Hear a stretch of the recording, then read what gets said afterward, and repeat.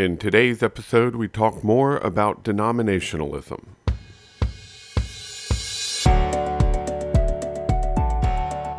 In our churches, we love to use big words.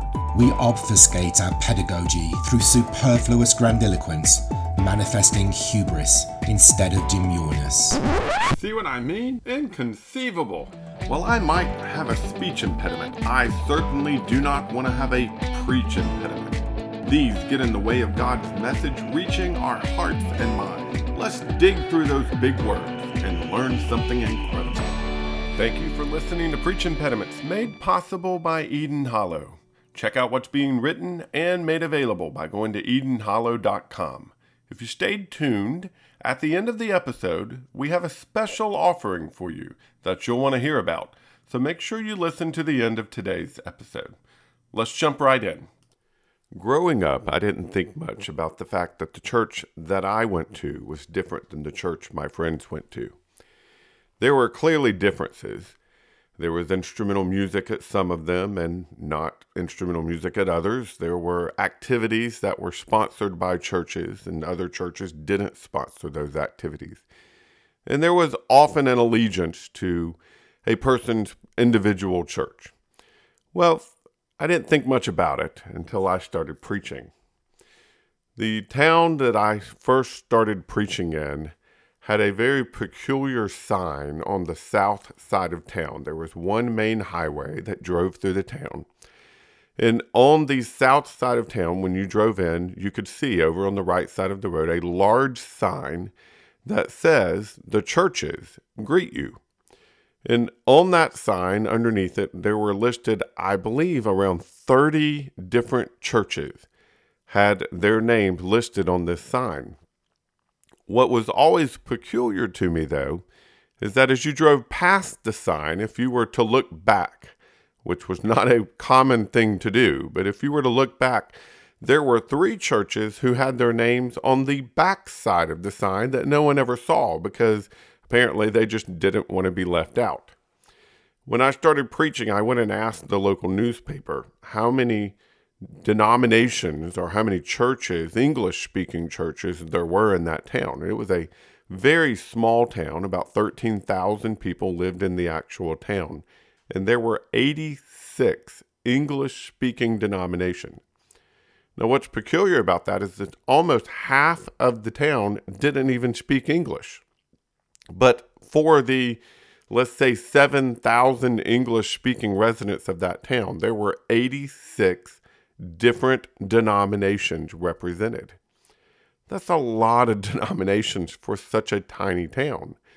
And the same is true pretty much worldwide. I looked up how many Christian denominations there are in the world today, and according to livescience.com, there are over 45,000 denominations of Christianity. Let that number sink in. 45,000 denominations of Christianity. Now, to make that number come alive for you, let me reveal there are only 31,000 verses in the entire Bible.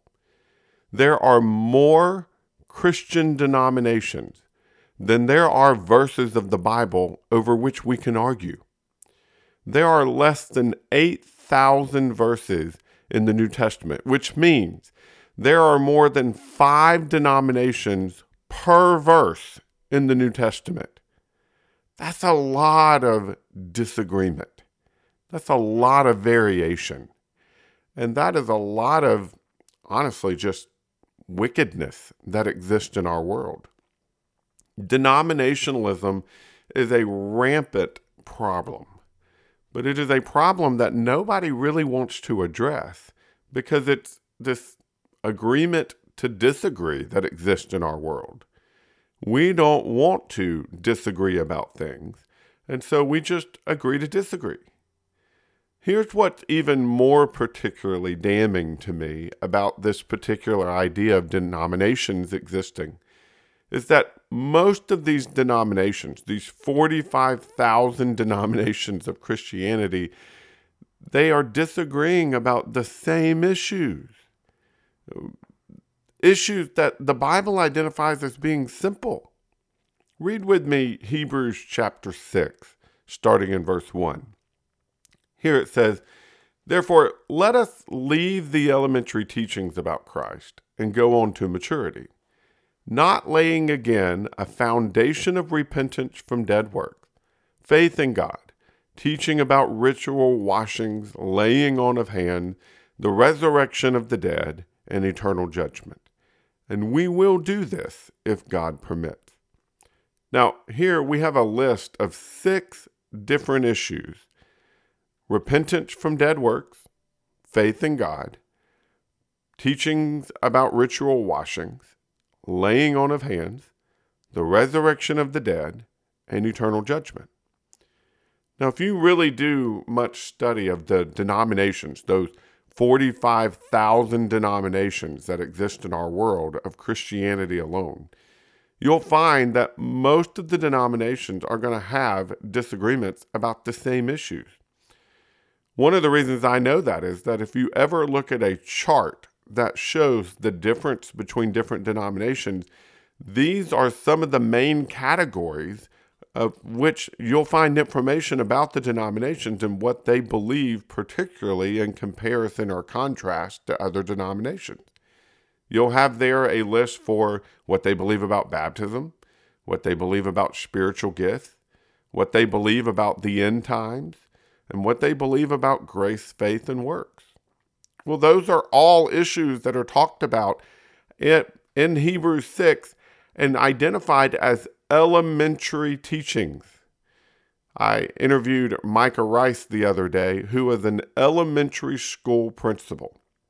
And I asked him to define the word elementary. This got edited out of our episode the other day.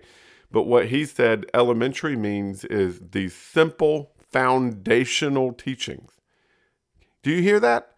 The simple foundational teachings. That's what elementary means. These issues over which 45,000 denominations have disagreed over the years are the simple foundational teachings of Christ. Yet they are still the same issues we're arguing about today. So why is it that we are still disagreeing about the same elementary issues that the church has disagreed about for a long, long time? Well, the only thing I can think of is that we've allowed the devil to get in and confuse us. We've allowed the devil to do his work of causing problems and issues among God's people. And then we've allowed the devil to give us this perspective of, oh, it's okay if we disagree as long as we agree about the important issues. And oftentimes that is Jesus the Son of God? And does Jesus save us? That's about the only 2 issues over which Christian denominations are expected to agree about. Well, if these issues here, the ones over which all these Christian denominations are disagreeing, are considered elementary issues, things from which we should be able to move on and go to maturity about, I would imagine these are also issues over which we should agree. We should know what the Bible says about repentance. That the Bible says that repentance requires a dramatic change in character, that repentance must bear fruit. 2 Corinthians chapter 7, verse 11 gives a long list of what it looks like for those who truly repent. Well, we can agree on that. We should be able to agree that we are saved by grace through faith.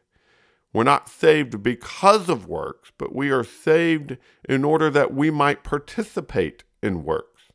But that our salvation is given to us by God because of His love and kindness and mercy. And that we are to respond to His love and kindness and mercy with a devotion and an appreciation and gratitude and a desire to do good things for Him. I think we should all be able to agree that baptism saves you, as Peter says in 1 Peter chapter 3, verse 21, and that baptism is an important part of what it means to belong to Christ, and that there aren't multiple baptisms. There's one baptism, as it says over in Ephesians chapter 4. That baptism, that washing, is both physical in water and spiritual, because it is the washing of regeneration and renewal by the Holy Spirit in Titus chapter 3.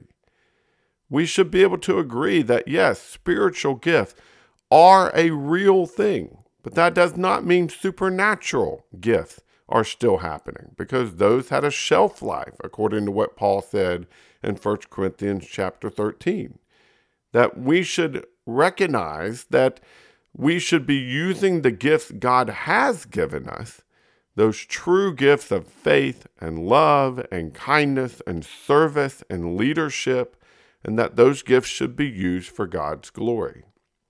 We should be able to agree on the resurrection of the dead, that we can only know so much, that even the Apostle John didn't quite know exactly how it was going to be in the end, according to 1 John chapter 3, verse 2.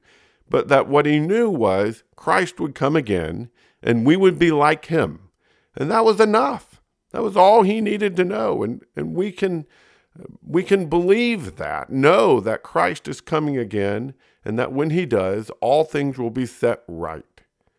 We can know that eternal judgment is coming, and that we must live with that in front of us, that we must remember the Creator in our youth, as the preacher says in Ecclesiastes, knowing that all the things we do will be called into judgment, and that those who love God will be joyful at his appearing, and those who have despised God or rejected God will be fearful. These things that are listed as the elementary principles, while I have just summed them up in a rather elementary and simplistic way, they are things we can agree on. They are things that if we just read what the Bible says and give the Bible the priority in our understanding, we can agree on what we should believe about these things. And here's the deal. Until we are unified, the world itself will never be able to agree that Christians have something special. The fact that there are 45,000 denominations of Christianity tells the world that Christianity is nothing new, nothing special, nothing unique, nothing miraculous. We are betraying Christ with our disunity. Jesus himself said that in his prayer in John chapter 17, verse 23, where he says, I am in them and you are in me, so that they may be completely one, that the world may know that you have sent me and have loved them as you have loved me.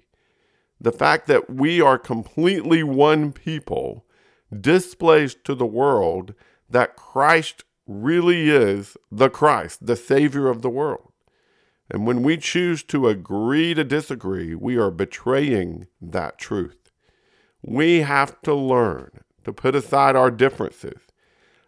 We have to agree that agreeing is more important, not agreeing to disagree for the sake of some sort of faux peace, but agreeing is important, and that we must do the hard work to agree based on what the Bible teaches.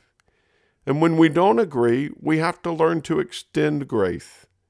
We have to love those we disagree with and give them the benefit of the doubt and do our best to display our love for them as we continue to grow and learn and mature together. We've got to learn that agreement is more important than showing yourself right, because we can only truly be right when we learn to agree. We must learn that the goal is God's glory. And God's glory happens when we are unified.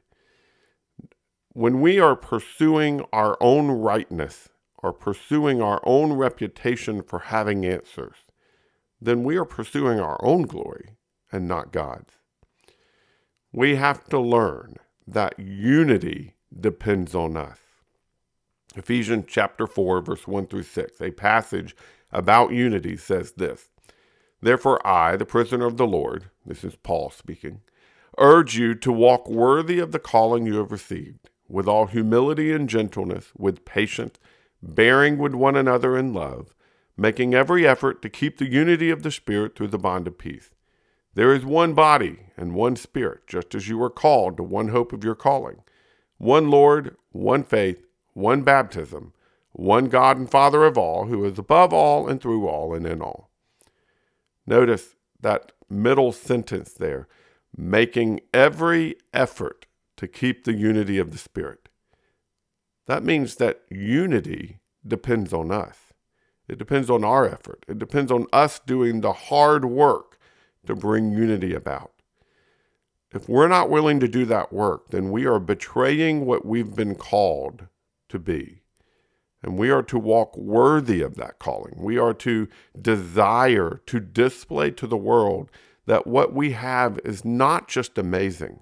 It's not just unique, but it is unifying. And in a world that is so ununified, a world that has so many disagreements, having that ability to unify together would make a huge difference in displaying to this world that following Jesus is different, is better, and is something that everybody should want. I encourage you, learn to be dissatisfied with disagreement. Learn to pursue the agreement that only comes from digging deeply into the Word of God. And learn to dig deeply with the goal of unity, not the goal of coming up with some unique idea that only you are going to believe, but the goal of understanding together as God's people what God's will is for you and me. Then we can learn to be unified, and we can learn to display God's glory to this world in a way that will allow God, people, to shine again. I hope this podcast episode has been good for you and helpful to you and maybe challenging to you. You know, in a world that is so divided, where there are so many denominations, it is hard to really pursue unity. But it's what we need to do.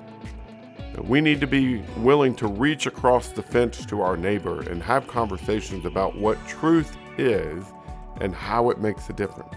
And for many of us, our neighbors are those who claim to be Christian, but are also part of some denomination. And we need to, instead of just allowing them to disagree with us, we need to open up conversations of agreement. Find ways in which we do agree, and then also be willing to talk lovingly about those things about which we disagree, so that we can be unified and so that we can pursue the things of Christ. If this episode has been helpful to you, share it. Share it with others. Share it with those that you know need to hear it. You can also hear past episodes at preachimpediments.com. Thank you for tuning in, and we will have another episode next week. Until next time.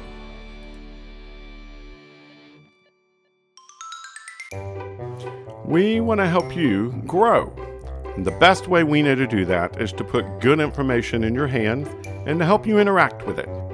In order to do that, we've created the Interactive Supplement. This is a downloadable file that you can print and use as you listen to episodes of Preach Impediment. Interact with the text, interact with your own thoughts, and grow as you draw closer to Scripture and closer to God. The way to get the interactive supplement is to go to EdenHollow.com or PreachImpediments.com, and there you can sign up for our newsletter, which will have information about the interactive supplement, and we'll get that to you as soon as we can. We hope this helps you grow.